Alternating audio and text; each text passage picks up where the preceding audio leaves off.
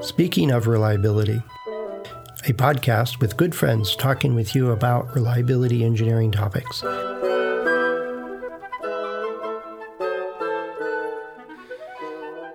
Welcome to Speaking of Reliability. This is Fred Schenkelberg. And good morning. This is Greg Hutchins. Well, Greg, we were just chatting about change management. I thought I could throw a loop into this and say, so let's talk about something else, and we can change it up real quick. But I suspect I would get some resistance. And so we kind of queued up this topic about change management. And you mentioned something, you Googled, how often are these things successful? And I'm curious what they define as a change management program, and then how do they judge success or not success? Well, I've been involved in a bunch of these programs over the years, bottom up, top down, and basically across the organization. And what I often find is most of these things are extraordinarily difficult to change. Now, why? I think, and I brought this up the other day, people in an organization were hired, promoted, nurtured, and reinforced for one set of behaviors. Those were the behaviors of success. They could have been defined in a policy. They could have been defined by a boss. They could have been defined by... Well, this is the way we do things here. This is people like us do things like this, and that's the way we do stuff. Exactly. And people don't want to change. I don't want to change. Well, I have a quick story about changes. Way back when, this is in the 80s, a buddy and I were early adopters of computers and the very early home computer type stuff. And so we were always in the computer lab, it seemed like all the time. And we were it was in the military, and we were at a school basically for a few months before we went on to our next assignment. Mm-hmm. And so somebody, I don't remember who it was, but somebody noticed that we were pretty adept at dealing with all these different software packages and getting adopted. But the post general, the guy that was the people at the office that was in charge of the whole facility, had a whole bunch of admins or secretaries, and they had electric typewriters, pretty nice typewriters. And one of the aides said, "Hey, could you teach our secretaries how to use a computer? Because we think there'd be some advantage to that." And this woman that I got assigned to help bring on, teach her how to use her computer to replace her typewriter. I don't know how old she was. I was in my 20s, so she was probably closer to retirement. And she looked at me and said, "I have no interest, no desire to learn this new fancy thing. And I can type faster than you can find a document on that thing any day." And she was right. She was a very good typist. And she knew all the forms, she knew all the formats, she knew all the stuff she needed to do. And she really didn't want to have to fuss with having to choose the font. And, just because I can put bold on a letter doesn't mean it's useful. She's like, we don't do that. And so that was a hard sell. And talk about somebody not wanting to change. She was the poster child for it. It's like, I don't see what's in it for me, and if you look at it in the big picture, there's 10 of us supporting this office. If you say this is as good as it is, you only need one of us, and maybe not even one. And she was prescient with that. There's not a whole lot of secretaries out there typing letters for the boss anymore. Yeah. And, the question is, how there are 5 of us in the conversation. And, we had that 1 hour biweekly conversation. I still don't know, what are the secret ingredients to get people to do things differently. Even if you do the whiff them, what's in it for me? Yeah. That doesn't always work. Yeah. It's, I don't know. And I'm sure you've heard of it. I'm trying to think I think it was a book called Crossing the Chasm. Yep. Good number of years ago. And there's early adopters. You create a new product, this new computer fangled thing comes out, and there's folks like me that jump right on it and go play with it and go, what can this do for me? What's useful? I just enjoyed the process of trying something new. Right. And there's people like that with electric vehicles when they first came out. Oh, this is cool. Let me try that. I'll be the cool kid on the block kind of thing. And they get something other than just transportation from buying the latest, greatest, coolest new tech or whatever it is. And then there's the great mass. If you're going into mass market, there's the early adopters, which are not a good surrogate to what works for everybody else. And some companies cross that and become, mainstays in our consumerism, and others just fold away and go, well, we were good with the small market of these people who just couldn't sell it at Kmart. So we have an interesting situation right now in the U.S., probably globally. OpenAI developed ChatGPT. This week, yesterday, OpenAI came up with the GPT Store. GPT Store is supposed to be once in a generation method for folks to make millions of bucks. Think of it as I didn't read it that way, Greg. It was people that it's for OpenAI to make millions of bucks because you have to be a paying member of their software to put anything on that store, and they're still trying to figure out how they're going to compensate anybody that puts something on there. So there's no guarantee that you'll make a dime because they haven't figured out if and how they're going to do that yet. We don't know how to monetize it exactly. Right.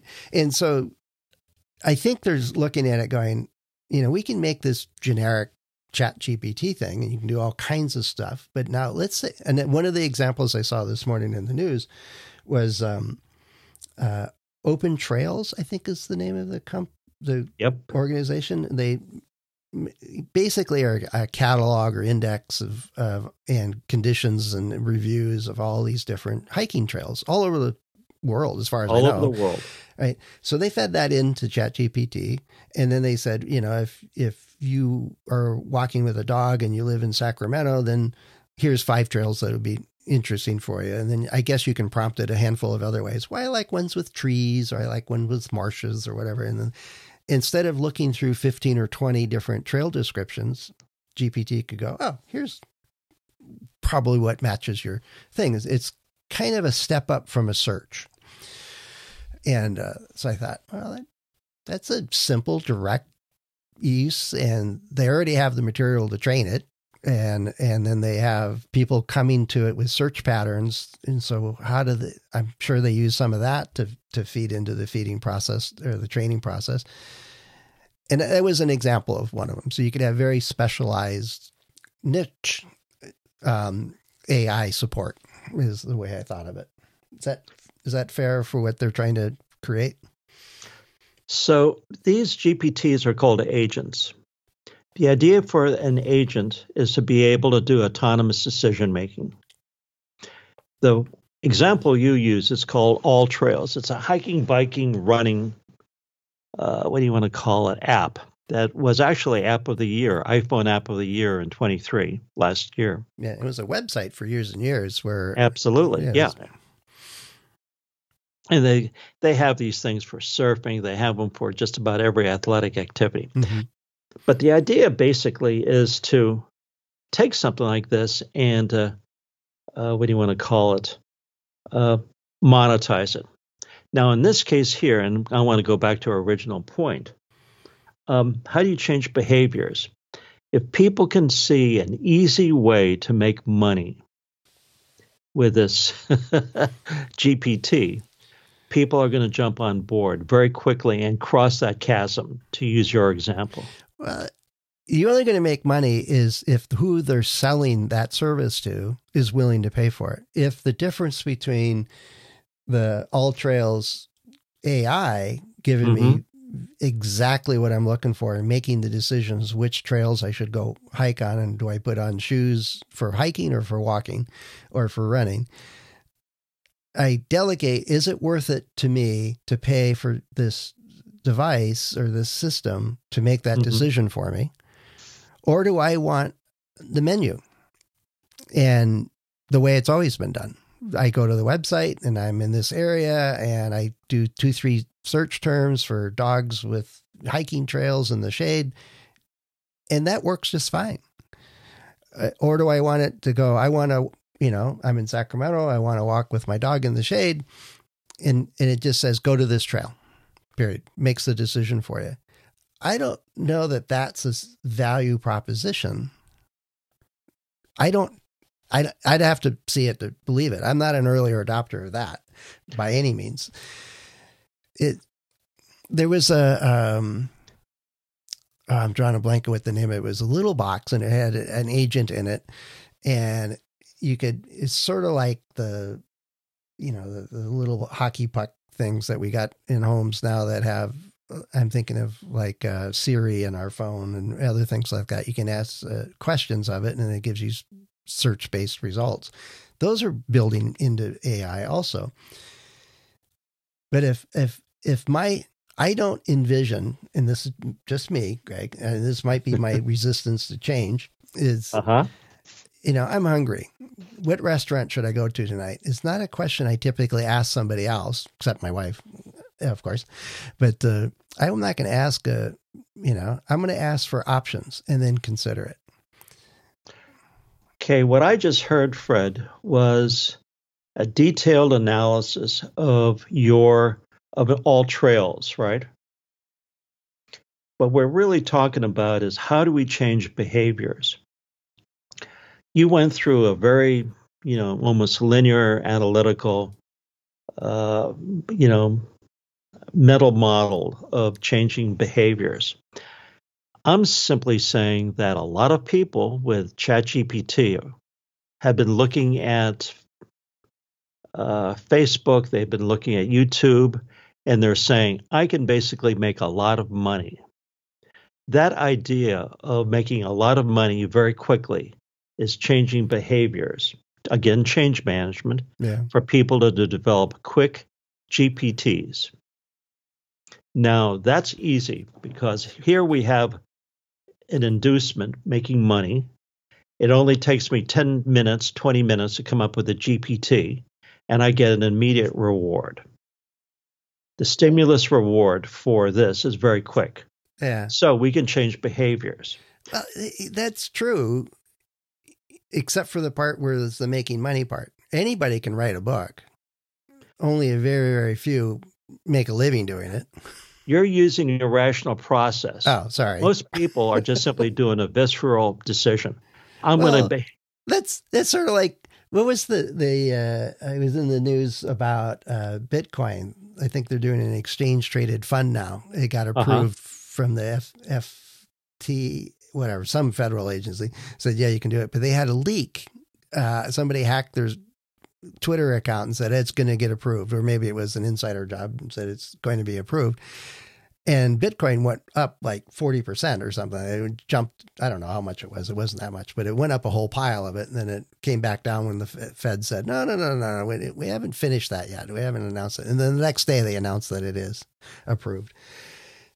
And people are going, I'm back into Bitcoin. I'm going to buy it. And now it's easier to buy. So it's even better.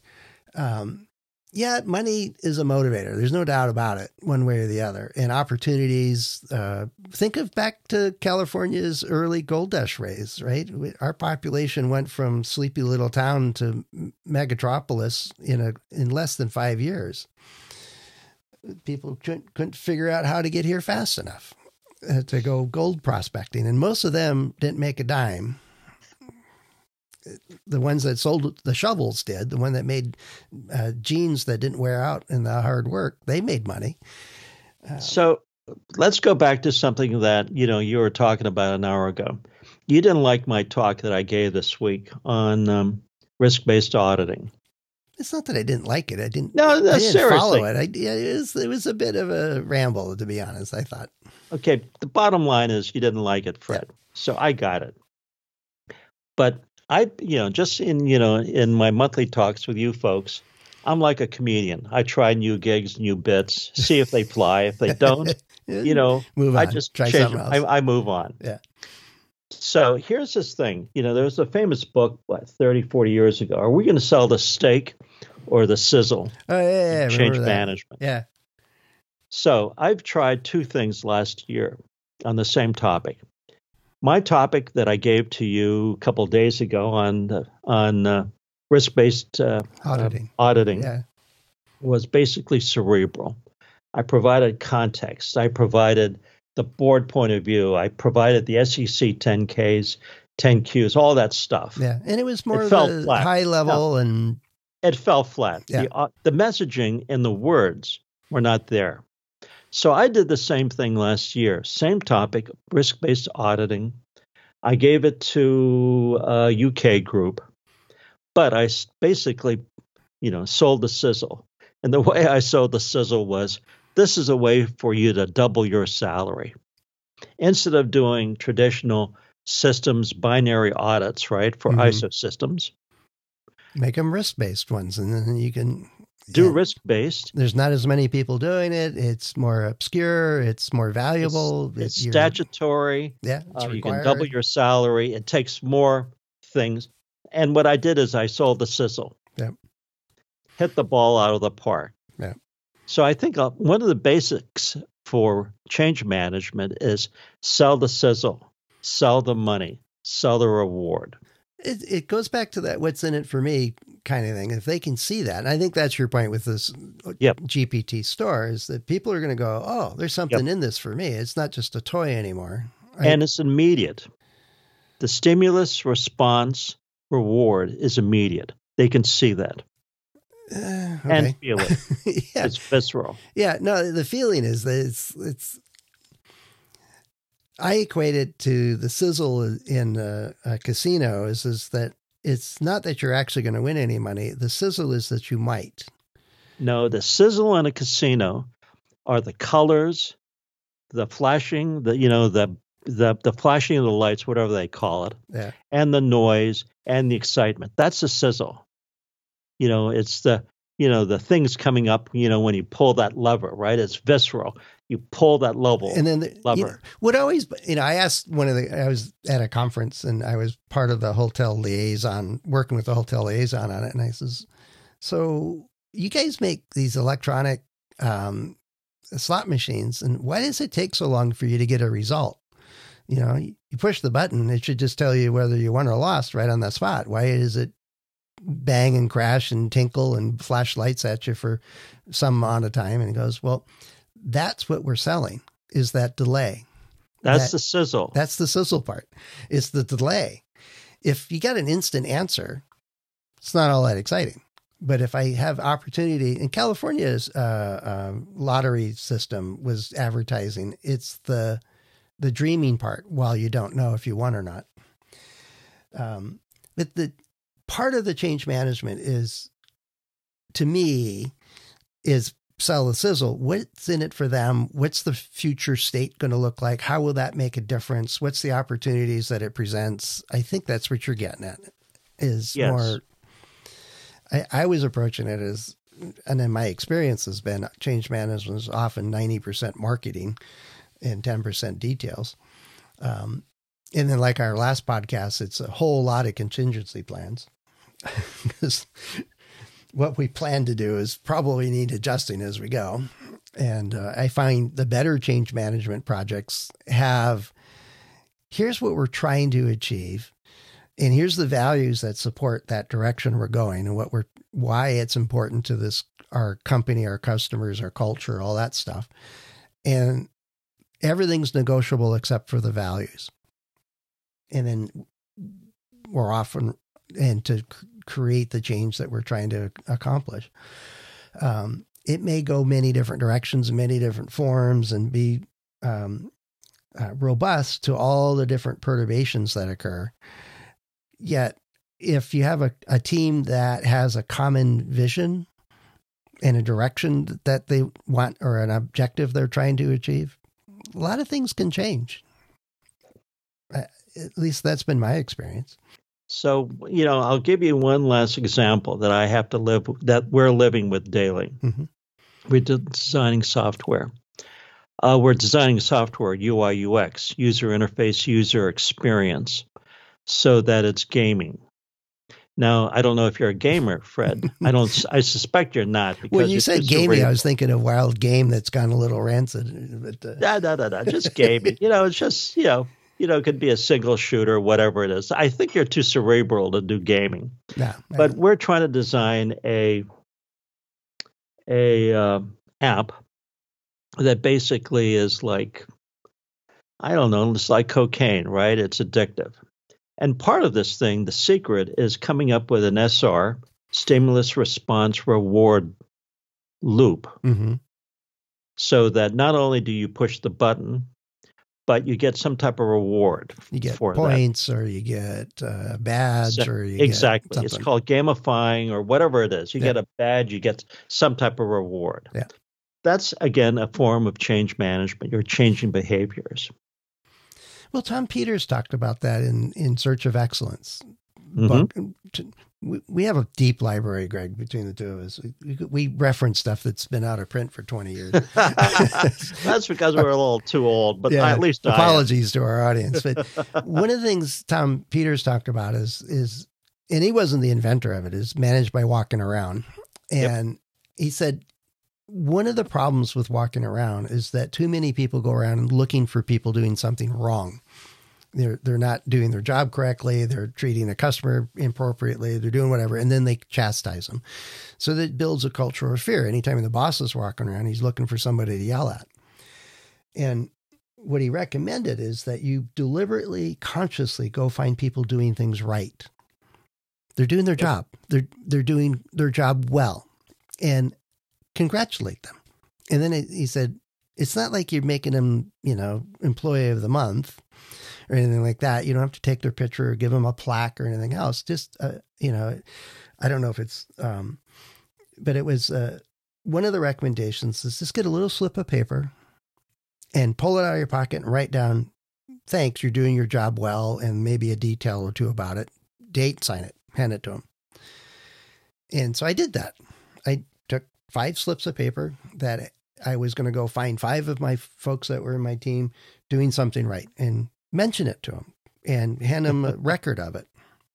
And so the very first one was my supply sergeant, and he was doing something with a couple of soldiers, and it was handling it efficiently and listening to them and taking care of what needed to be done and doing everything right. And so he had a moment, and I said, hey, I want to just mention you did that really well, and gave him the slip of paper. And he looked at it and went, what's this for? He's like, what? And I said, and in the Army at that time, our review process was based on 125 points. Everybody got 125 points. It was kind of a bogus reviews. You had to really screw up to get 120 points, and then you wouldn't get promoted anymore. But it was bogus system. Everybody knew that. And so this is a bonus point for your review, your annual review. And you're like, oh, okay. He was hoping for maybe a cup of coffee or something. I don't know. And so, every month or every couple of months, I'd walk around and do this. And I never kept track of how many I handed out or did anything else. What I noticed, though, after doing it like 4 or 5 times, and it wasn't a very big team, so there wasn't a lot of people, and then they obviously talked to each other. It really broke the ice of, the boss is walking around. We got to, stand up straighter, do this or do that. I actually learned a whole lot more because they were much more willing to talk to me about what the issues were, problems they were having, things that were going on. Because I rarely ever gave away you're not doing this right, deal. And so at my going away, when I was coming out of command of that and we had a get together, I asked one of them, said, do you ever get one of those, attaboy slips? And every one of my soldiers had them in their purse or their wallet. And they had the story behind every single event that occurred. And some had 3 or 4, some had 2 or 3. And it was such a simple thing to do, but it changed the culture of that team. So that, again, is a great example of change management. Yeah. Yeah, it can be simple, and and there's way more to it, right? I think there's you can get a whole PhD in change management and be really bad at it. Yeah, like that sometimes. Yeah, so we're only scratching the surface on it, and there's some things going on now that we talked about, like ChatGPT and others. But the idea is that there's got to be some pull or reason or sense for why and how it goes, and there's techniques for encouraging change in behaviors and stuff. I don't think it's easy at all. So we're just scratching the surface of that. If you're listening to this and thinking, well, what about this? What about that? Or how's this work? Or what do you think of this idea? Let us know. We love that kind of stuff. And you can head over to accendoreliability.com/go/SOR. There's a voice recording gadget there that you can leave us a voicemail, basically, or you can send us a text message or a written message. Greg and I and the other hosts are available through LinkedIn and our About pages on Accendo. So plenty of ways for you to get in touch. And we look forward to, what challenges you're seeing in getting things done or getting changes implemented and so on, and what's worked for you. Even more enlightening, as we love to share those to help other people in what they're trying to get accomplished. So with that, Greg, I think... I'm just thinking, my brain's spinning here because there's so much more to change management than what we just brushed into. But for another day.